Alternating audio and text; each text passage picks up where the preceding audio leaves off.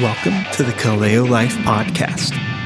You can find more resources for gospel living and information about us by going to our website, kaleo.community. Enjoy today's sermon. I pray that you bless the preaching of your word today. I pray that your Holy Spirit would speak into our hearts, into our lives. I pray that we would grow in our knowledge of your Son, Jesus, and that we would be transformed by this knowledge, by this intimate, deep knowledge. I pray, Lord, that you fill me with your Spirit to proclaim your word. And I pray that we would grow as your church, as your body, that we would grow into maturity. In Jesus' name we pray. Amen. All right, so let's read Ephesians chapter 4.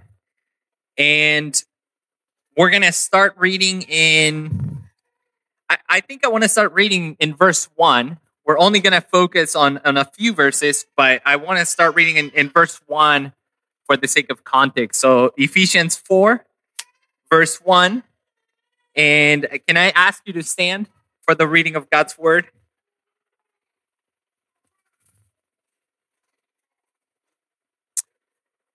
In Ephesians 4, verse 1, the word of God says, I, therefore, a prisoner for the Lord, urge you to walk in a manner worthy of the calling to which you have been called, with all humility and gentleness, with patience, bearing with one another in love, eager to maintain the unity of the Spirit in the bond of peace. There is one body, one Spirit, just as you were called to the one hope that belongs to your call. One Lord, one faith, one baptism, one God and Father of all, who is over all and through all and in all. But grace was given to each one of us according to the measure of Christ's gift. Therefore it says, when he ascended on high, he led a host of captives, and he gave gifts to men. In saying he ascended, what does it mean but that he had also descended into the lower regions, the earth?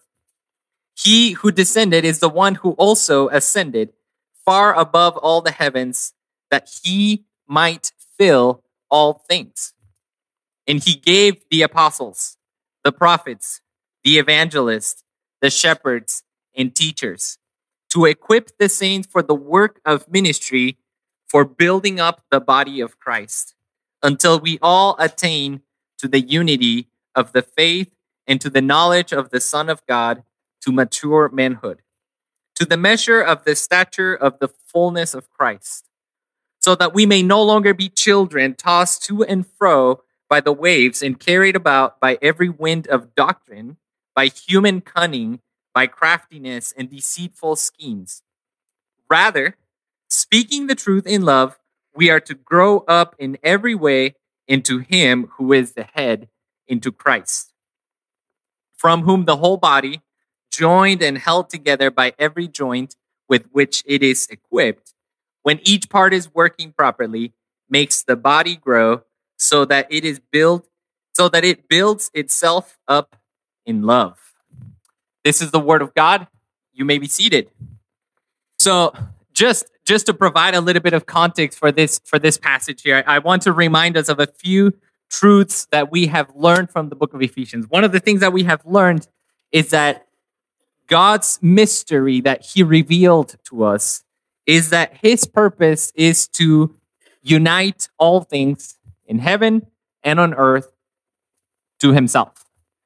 And we also learned that God gave Jesus as the head over all things. Jesus is the head of the universe. He is the Lord of the cosmos. He is the Lord of the universe, and he gave him as the head of the church.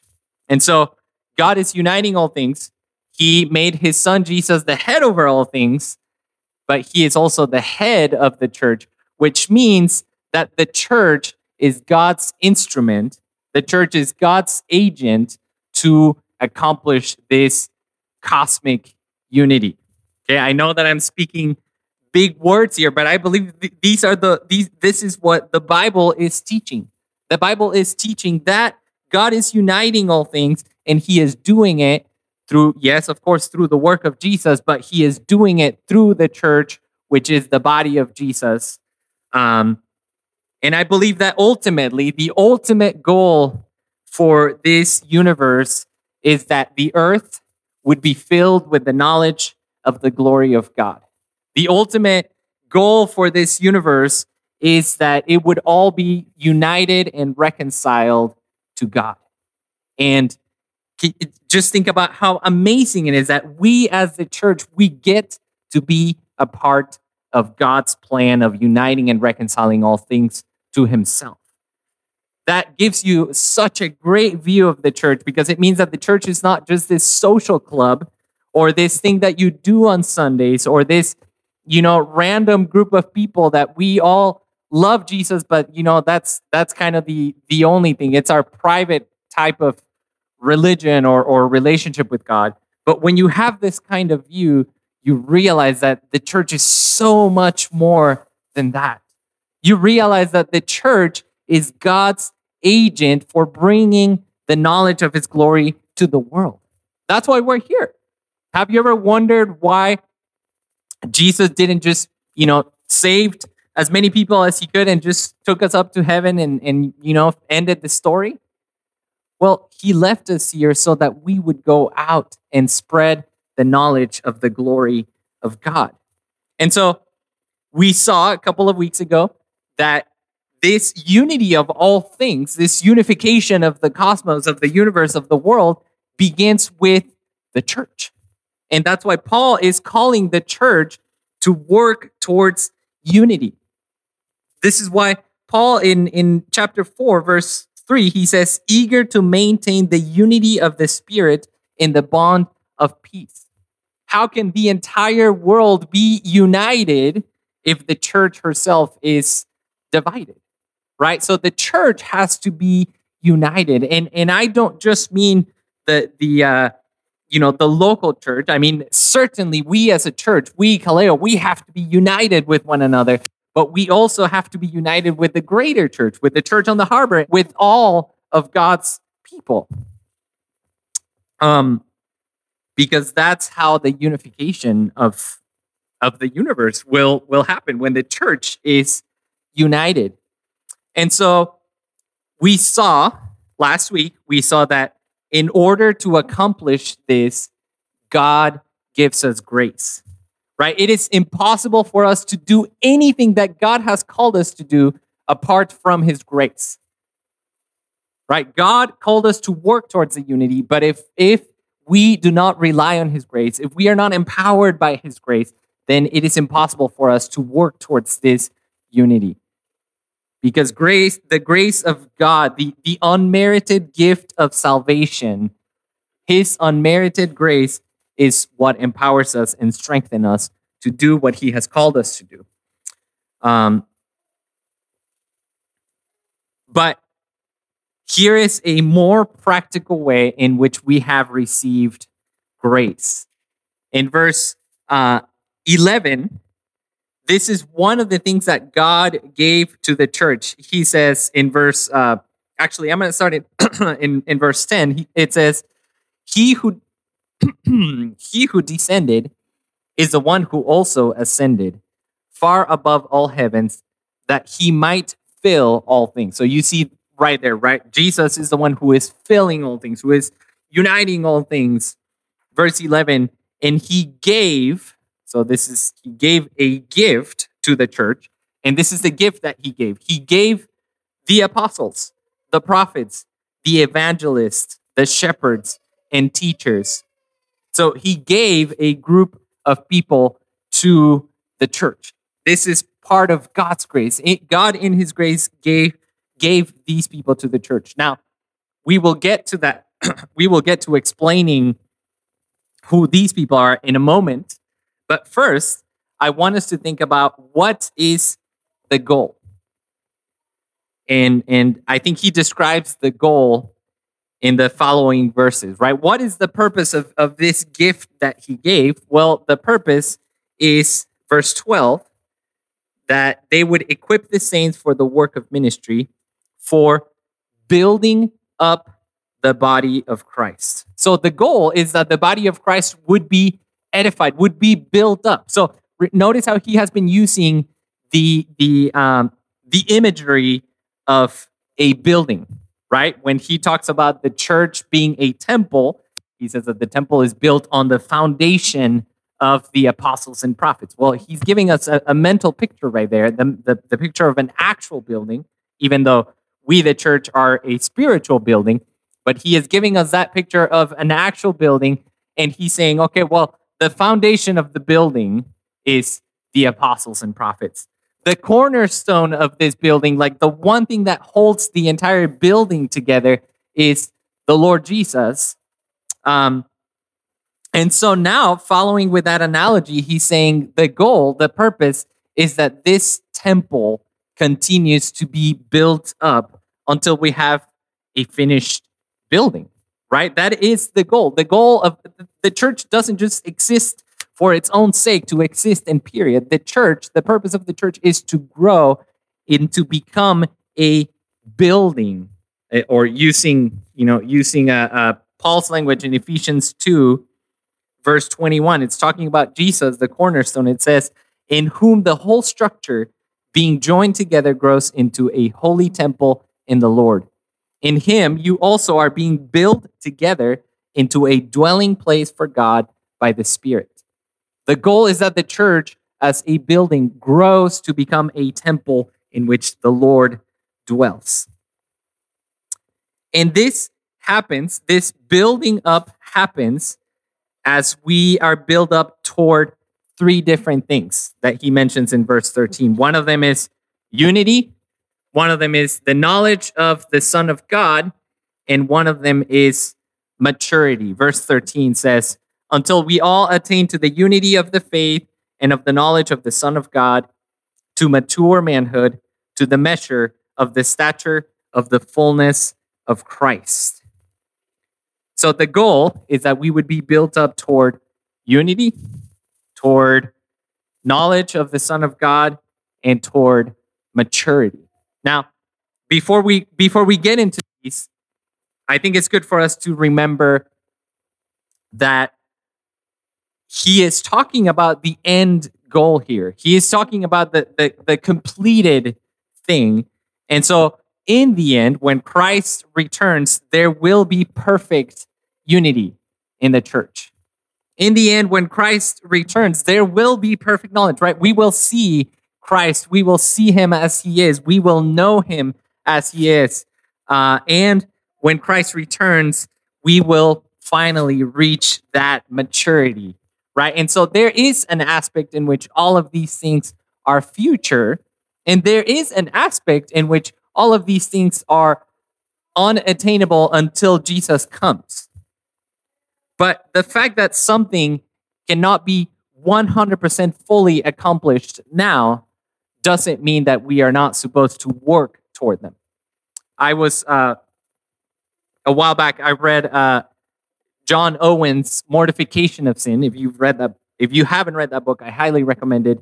And he is talking about sanctification. He's talking about the process of becoming holier and holier. He's talking about the process of fighting our sin and killing our sin. That's what mortification of sin is. It's killing our sin.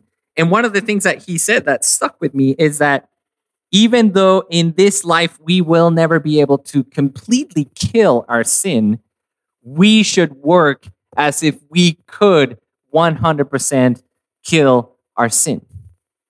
And so I would, take that saying of John Owen, and I would put it here and say, even though in this life we cannot achieve 100% full unity, 100% full maturity, 100% knowledge of Jesus, I think that we should work as hard as we can. We should work towards that as if we could reach those things 100%. So the first thing is unity. And we've been talking about unity. We already mentioned it in the first half of the chapter, so I won't spend a lot of time here. But the church has to be united, and it has to be united in, it says, until verse 13, until we all attain to the unity of faith. This kind of unity is not a fake unity or a unity that depends on some sort of affinity that we have, that we like the same kind of food or we like the same political party or whatever. This type of unity is a supernatural unity that can only be attained by the work of God.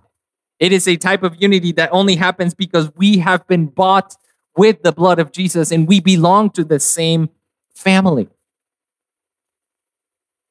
Think about it. Many of us would not really have a lot in common. Many of us would not really be friends in apart from the fact that God bought us with his blood and made us a part of a family. And now we are more than friends. We are family. We are members of each other. We are members of the body of Christ. And therefore, we should strive to be united as members of the body of Christ. This means that there are, in every family, there are struggles and there are disagreements. But because we are united by the blood of Jesus, it means that we work to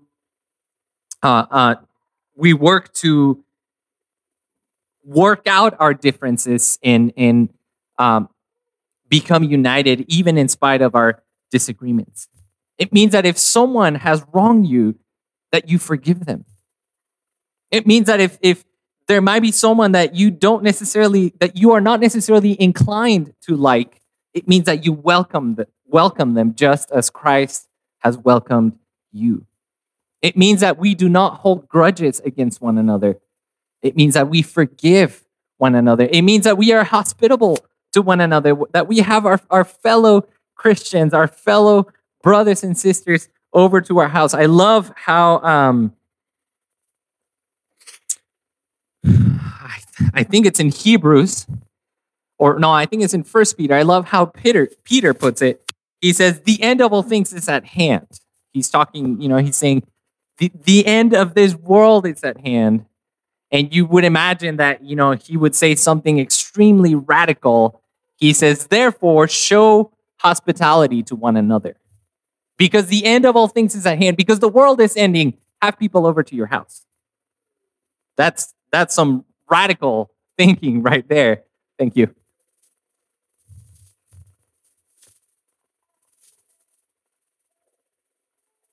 This is a unity that is around the common faith that we have. It's a unity that is based on the faith that we have in Jesus, the common faith that there is one God, that this God is in three persons, that Jesus became flesh, that he was fully sinless, he was fully divine, he is fully divine, he is fully human. So again, this is not a unity that is just fictitious or a unity that can be compromised. It is a unity that is based around the common faith that we have, that there is one Lord, one faith, one baptism, one God and Father in all, one Spirit, one body. And so I know that there are many attempts in trying to accomplish this unity. And while I really appreciate it and I want to be a part of these attempts, I do think that if our unity is not based on our common faith, it's not really going to work. It has to work if it's based around our common faith in the Lord Jesus. Sorry, I know I said that I was not going to spend that much time in this one, but I got excited. So moving on, we are also built up toward the knowledge of Jesus. If the job of the church is to spread the knowledge of Jesus, if the job of the church is to spread the knowledge of the glory of God, the church has to be acquainted with Jesus. The church has to know Jesus intimately and deeply. If we do not know Christ, if we are not growing in our knowledge of Christ, then we will not be very good ambassadors of the knowledge of God. And so we have to be growing in our knowledge of Jesus. As I was thinking about this, I was reminded of that passage in the Gospels where Jesus says, in the judgment, there will be people that come to me and say, Lord, Lord, in your name we cast out spirits and we did all of these miraculous signs. And what will Jesus say? Depart from me, I never knew you. And that is incredibly scary. And that's why it is so important that we know Christ, that we know him personally, that we experience communion with him, that we experience him as our Savior, as our leader, right? He is the Savior of the church. He is the Redeemer of the church. He is the head of the church. A church that does not know Christ will not be able to spread the knowledge of Christ. I really love Paul's approach here. If you go to Philippians chapter 3, he, in this passage that I'm going to read in Philippians 3, he is talking about all of these things that he has and that he used to have. These, some of them, these really, really good things. And he says, I actually count all of these things as rubbish compared with knowing Christ. For Paul, his priority was knowing Christ. So in Philippians chapter 3, verse 4, he says, though I myself have a reason for confidence in the flesh also, if anyone else thinks he has reason for confidence in the flesh, I have more. Circumcised on the 8th day, of the people of Israel, of the tribe of Benjamin, a Hebrew of Hebrews, as to the law, a Pharisee, as to zeal, a persecutor of the church, as to righteousness under the law, blameless. So, he's talking about all of his former credentials, the things that made him a really great Pharisee. And look at what he says. But whatever gain I had, verse 7, whatever gain I had, I counted as loss for the sake of Christ. Indeed, I count everything as loss because of the surpassing worth of knowing Christ, Jesus, my Lord. For his sake, I have suffered the loss of all things and count them as rubbish in order that I may gain Christ and be found in him, not having a righteousness of my own that comes from the law, but that which comes through faith in Christ, the righteousness from God that depends on faith, that I may know him and the power of his resurrection and may share in his sufferings, becoming like him in his death, that by any means possible I may attain the resurrection from the dead. So Paul is showing all of these things, and he's saying all of these things are nothing. I count them as loss. I count them as rubbish in comparison to knowing Christ. Knowing Christ is the most important thing that we can do. Getting to know Christ should be our number one priority. If your priority is anything else other than knowing Christ, then you will fail at this other priority that you have, and you will fail at knowing Christ. I really love how the verses that Sam opened with, and I was actually already thinking about them, so you can see the Holy Spirit working right there. But when Jesus says, if anyone wants to follow me, let him deny himself, take up his cross every day, and follow me. And then he says, if anyone wants to save his life, he will lose it. But if anyone loses his life for my sake, he will save it. So this, heavenly logic is so weird, because it's basically saying, if you devote yourself to all of these other things or to save your own life, you will actually lose all of these things and lose your life.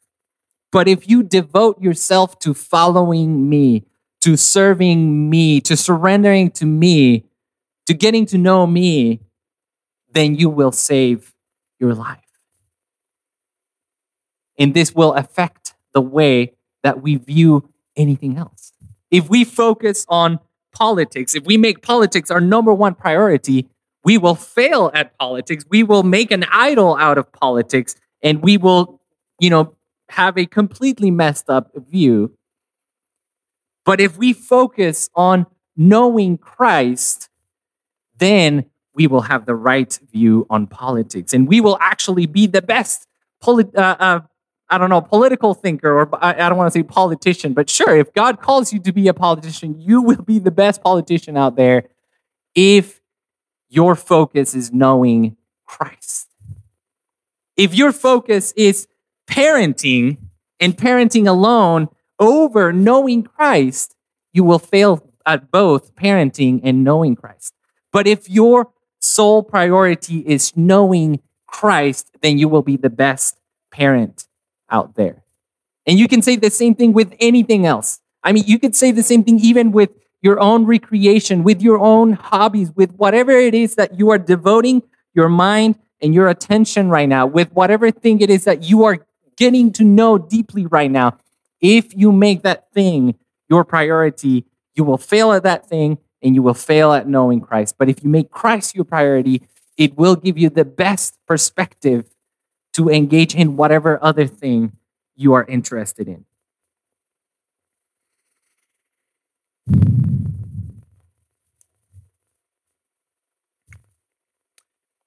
The third thing that we are being built up into is toward maturity. We are to be built up to maturity.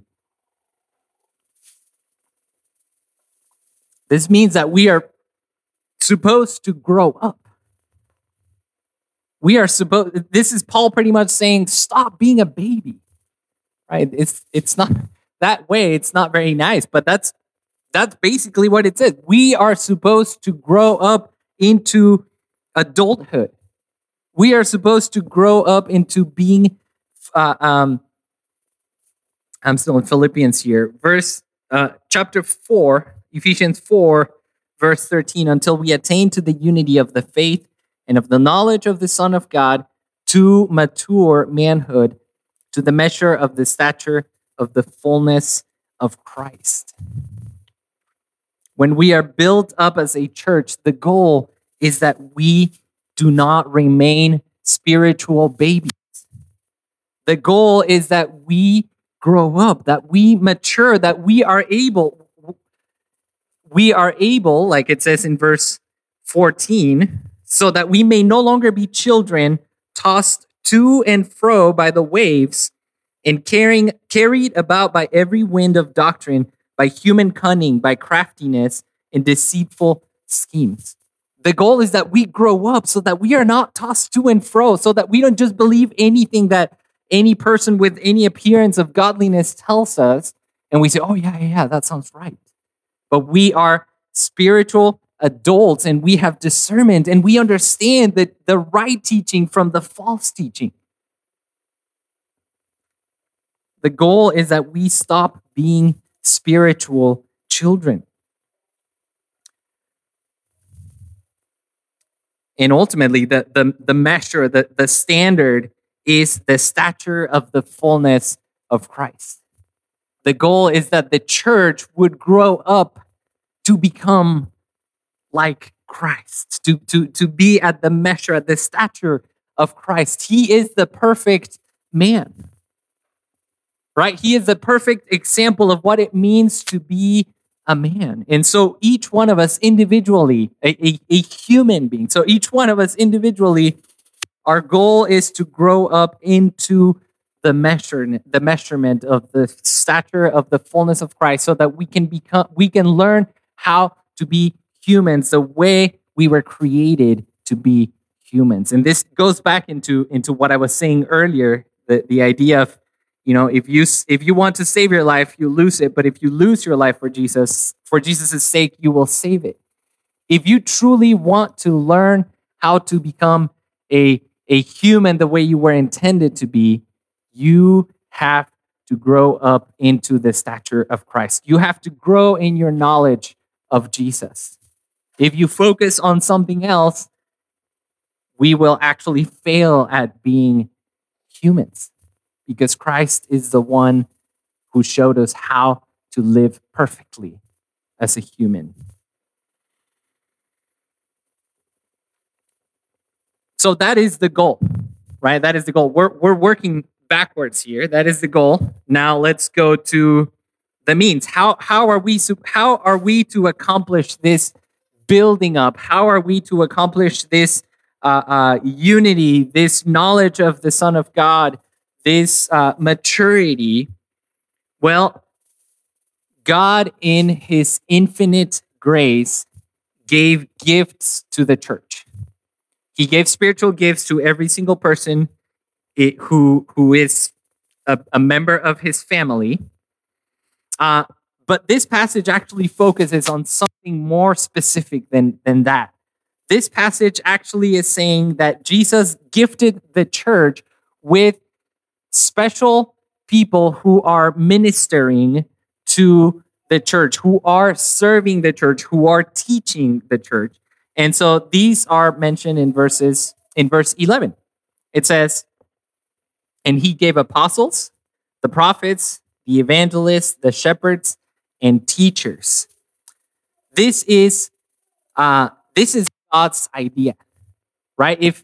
If we had a passage where we were told how the church is to do ministry, well, then it means that it's not up for interpretation, right? It's not up for, we are the church and we're supposed to grow up and we're supposed to do ministry. Let us figure out how to do this on our own. No, we have a passage where it says, this is how the equipping for ministry happens. And so I think we need to listen to God when he's giving us instructions about how his church functions, and listen to his teaching. This week, I think it was this week, right? The Pray for Your City event. Yeah. Sorry, my weeks are sometimes a blur. But I was encouraged to be there. I was really encouraged to see that many believers represented, that many Christians represented. I was encouraged by the concept, right? The idea of acknowledging our need of God and coming together as a church and asking God for his help. I mean, I thought that was really, really good. One of the things I have noticed about the harbor, I'm not a harborite. Is that how we refer to people from the harbor? Okay. All right. So I'm not a harborite. I've been here for 7 years. And one of the things that caught my attention when I first moved here is that the church seems united. It is really interesting. I have been in other cities where I just never experienced that many people from different churches actually knowing each other and being united with each other. And so I think that is really good. However, one of the things that I think that the church on the harbor can grow in is specifically this concept of God giving these offices, these people, for the equipping of the saints for ministry. What do I mean? Well, what I mean is this. I think that the unity of the church is extremely good. But one of the things that I have also noticed on the harbor, on the church of the harbor, is the reluctance of some believers, not everyone, but the reluctance of some believers to commit to a local church. I see the reluctance of many people in the harbor to put themselves under the authority of spiritual leadership. And I think that it will stifle, if it's not corrected, I think that will stifle the unity of the church. Because think about this, God is calling us to be united. We understand that calling and we are working towards that unity. But if God is saying that one of the ways that he provided for that unity to happen is that he gave offices, he gave people to help the saints, to equip the saints, but the saints are not submitting themselves to the leadership of these people that God gave. If the saints are not committing themselves to a local church, then I truly believe that the unity of the harbor will only be superficial because we are not doing it God's way, because we are not doing it the way that God prescribed. I notice in the harbor that there's a big reluctance to committing to a church, or there I do see a lot of church hopping on the harbor.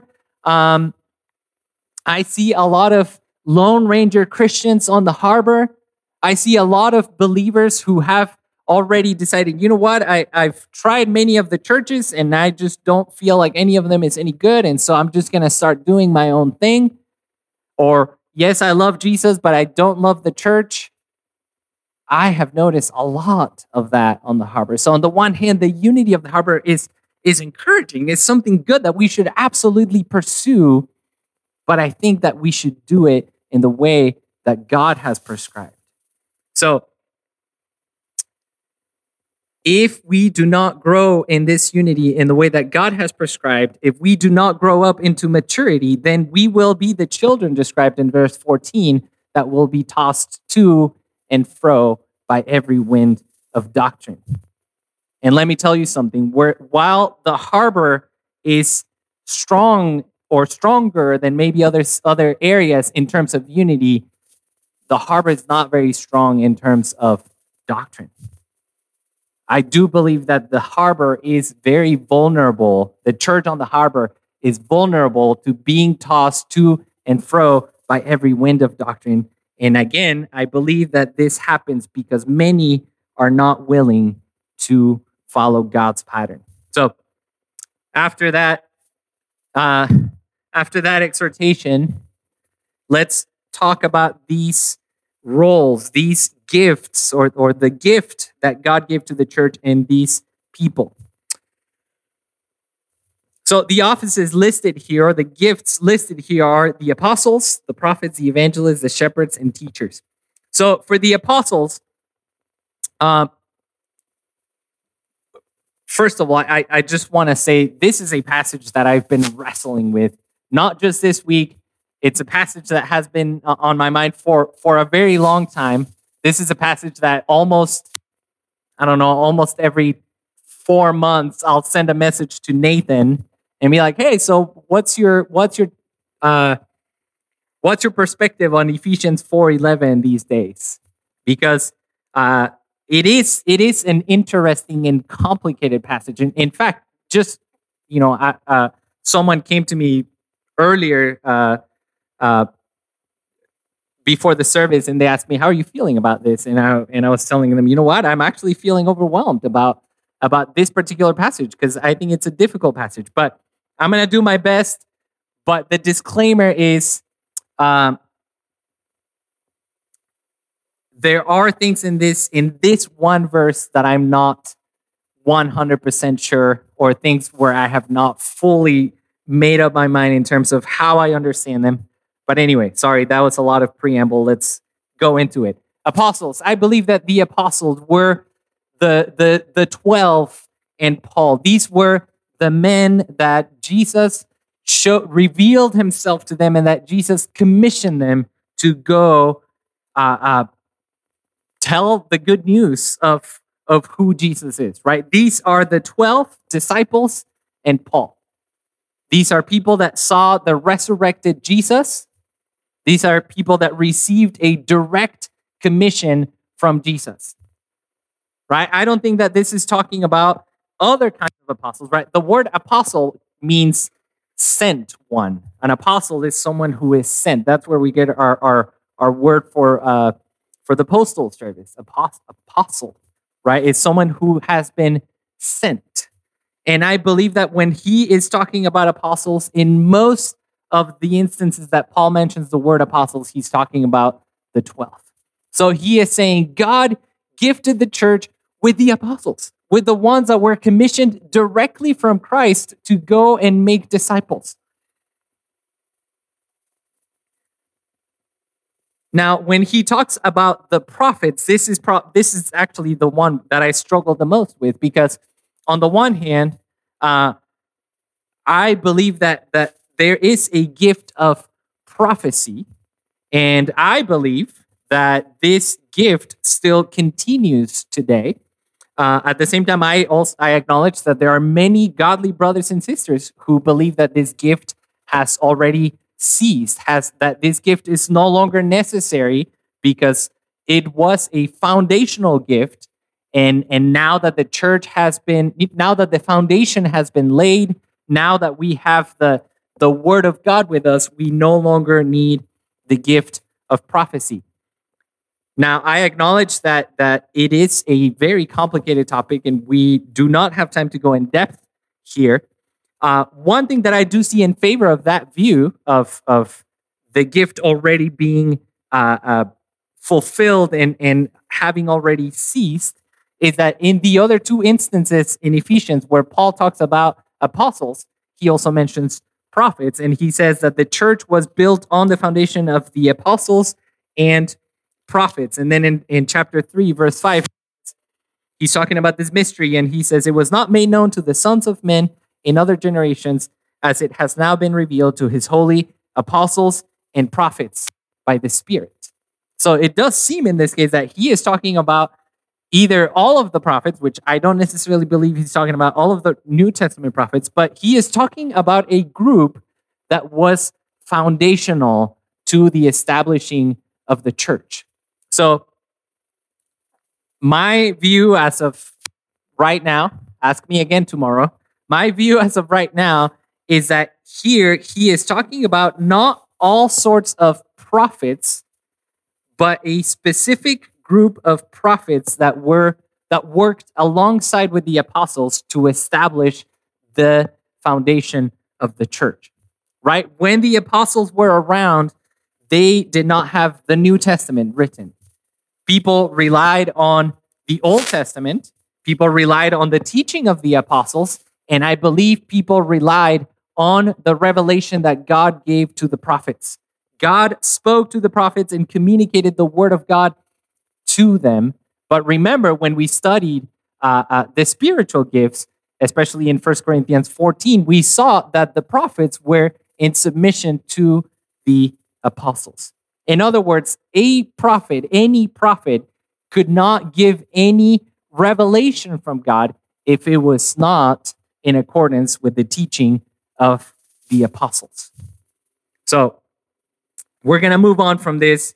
I don't want to lose you, or maybe it's too late. Maybe I already lost you, but we're moving on from there. I believe that apostles and prophets are foundational. But now these last three, I do believe that he is talking about something that we have today, something that continues. He says he gave the evangelists. Evangelists are people who have the gift of evangelism, and this gift is a gift to go and preach the good news of the gospel. Now,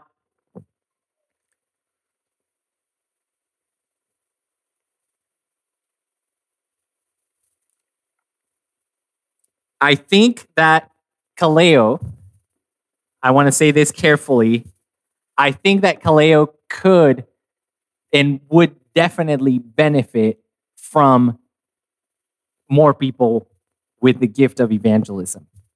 I actually think I'm thinking of a very specific person.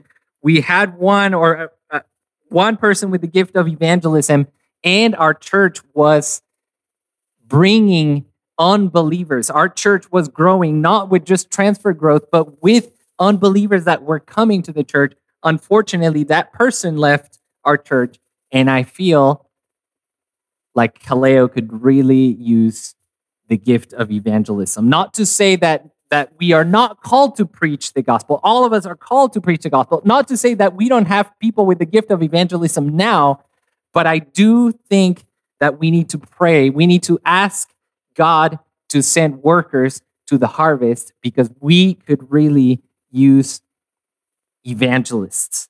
We could really use people that are bold and go out and preach the gospel and bring people to Christ. We need evangelists. Then he talks about shepherds. Now, here's something interesting. If you noticed, the last three include, along with shepherds, they all have an article, right? It says the apostles, the prophets, the evangelists, the shepherds, and teachers, right? It doesn't say and the teachers. So many people have argued that shepherds and teachers is actually the same. He's talking about the same office. He's talking about one person with those two gifts. I mean, I think that sometimes those gifts go together, but at the same time, I'm not opposed to having people with only the gift of shepherding and people with only the gift of teaching. The point is that we need both. The church needs shepherds. The church needs people that go and care for others, that feed others, that take care of others' people's needs. And the church needs teachers, right? How is the church going to mature? How is the church going to grow up and not be tossed to and fro by every wind of doctrine if we don't have teachers who are teaching us doctrine, who are teaching us the word of God? And so we need these gifts. This is how the church is built up. The church is built up when, by the grace of God, these gifts, these people are serving the church with their gifts. Now, this doesn't mean that a church only consists of evangelists, shepherds, and teachers, right? A church consists of many members. And this doesn't mean that the teachers, the evangelists, the shepherds, and teachers are the ones who do the ministry or the ones who do the ministry alone. Because notice what their job is. If you go to verse 12, this is why Jesus gave these gifts to the church, or these people to the church. He says he gave them to equip the saints. Who are the saints? The saints is the whole church. To equip the saints for the work of ministry, for building up the body of Christ. So, who is called to do the ministry here? These three offices, period? No, the whole church is called to do ministry. The job of these ministers is to equip the church so that the church does the ministry. I was talking to a pastor recently, and he told me that a few people in his church are not so happy because he is having an intern preach sometimes. And in one of the meetings that they had, one of the members told him, "We hired you to preach, not him." And he told them, "No, you did not hire me to preach. You hired me to equip you for ministry." And that's part of the equipping for ministry. He is training another person to be able to preach. So I think we need to have that very, very clear. It is not the job of the elders or the evangelists or the preachers to do the ministry. It is their job to equip the saints for the ministry. The whole body is supposed to do the ministry. We are all supposed to do the ministry together. We are all supposed to build up the body of Christ together. And God, in his grace, did not leave us to do this alone. He gave us apostles, prophets, evangelists, shepherds, and teachers. He gifted the church with these offices so that we could effectively do the ministry that we are called to. So a couple of implications here. One of them I kind of already mentioned, but it's the idea that we need to ask God to send more workers to the harvest.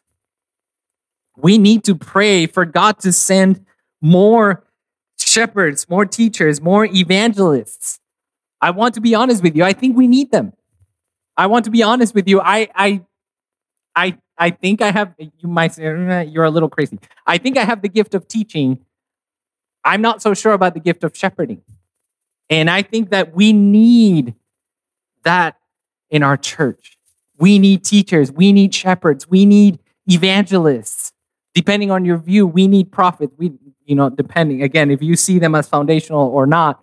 But we need God's grace to kaleo. And the best thing we can do to receive God's grace is to pray for his grace, to ask for his grace. But here's something interesting. When Jesus tells the disciples to pray for God to send workers to the harvest, have you noticed what is the answer to that prayer? Immediately after he asks them to pray for the Lord to send workers to the harvest, he sends them. He sends the apostles and he sends them to proclaim the good news of the kingdom of God. So this is actually a dangerous prayer, because if you pray and ask for God to send workers to the harvest, you may be the answer to that prayer. And so you better be ready to respond to his calling. Another passage that came to mind when I was studying for this was the words of the writer of Hebrews, and literally all I can think of is the phrase where he tells people, many of you should be teachers by now. But instead, you still have to receive milk like babies. I think it's the same sentiment here, that we do not remain babies forever, but that we grow up. And so maybe God is speaking to some of you and saying, many of you should be teachers by now. Many of you should be evangelists by now. Many of you should be shepherds by now. So let us pray for God to send workers to the harvest, and let us be ready to take on that call. And ultimately, the goal, the goal that we're talking about here, the goal is that the saints would do the work of the ministry for the building up of the body of Christ. And so we're going to put a ... there, because we're going to continue that next week. But I want to close with these words. If God will saturate the world with the knowledge of his son Jesus through his church, we, the church, we need to grow intimately in the knowledge of the Son of God. We need to count him as the most important thing to be pursued, to be strengthened in his grace, to live by his love, to live as people who belong to him. He is the ultimate apostle. What do I mean by this? Well, apostle means sent one. Jesus is the ultimate sent one, when he was sent by the Father to come to this world to proclaim the good news of the gospel. Jesus is the ultimate prophet because he speaks the words of God. He speaks on behalf of God. He communicates to us the words of God. He is the ultimate evangelist, right? Because he came into this world proclaiming the good news of the kingdom. He is the ultimate shepherd. He is the good shepherd. He is the chief shepherd. He is the one who cares for us. He is the one who feeds us. Jesus is the ultimate teacher. He teaches us how to grow into maturity. He teaches us how to be human. And he teaches us how to continue to spread the knowledge of him into this world. And one of the gifts that God gave to the church is the gift of service, right? That word ministry, when it says to equip the saints for the work of ministry, the word ministry is service. And so he's saying to equip the saints for the work of service. And when we think about it, Jesus is the ultimate servant. He became flesh. He came to this world. He became a servant, and he gave his life for us. He became a servant to forgive our sins and to bring us to the Father and to make us members of his new people, members of his body, so that the entire world, the cosmos, would be filled with the knowledge of the glory of God. Let's pray.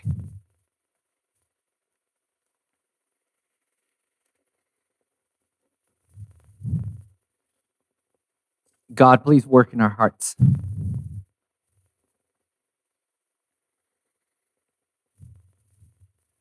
Please convict us. Please use the words that you have inspired in the Bible. Please use them to transform our hearts.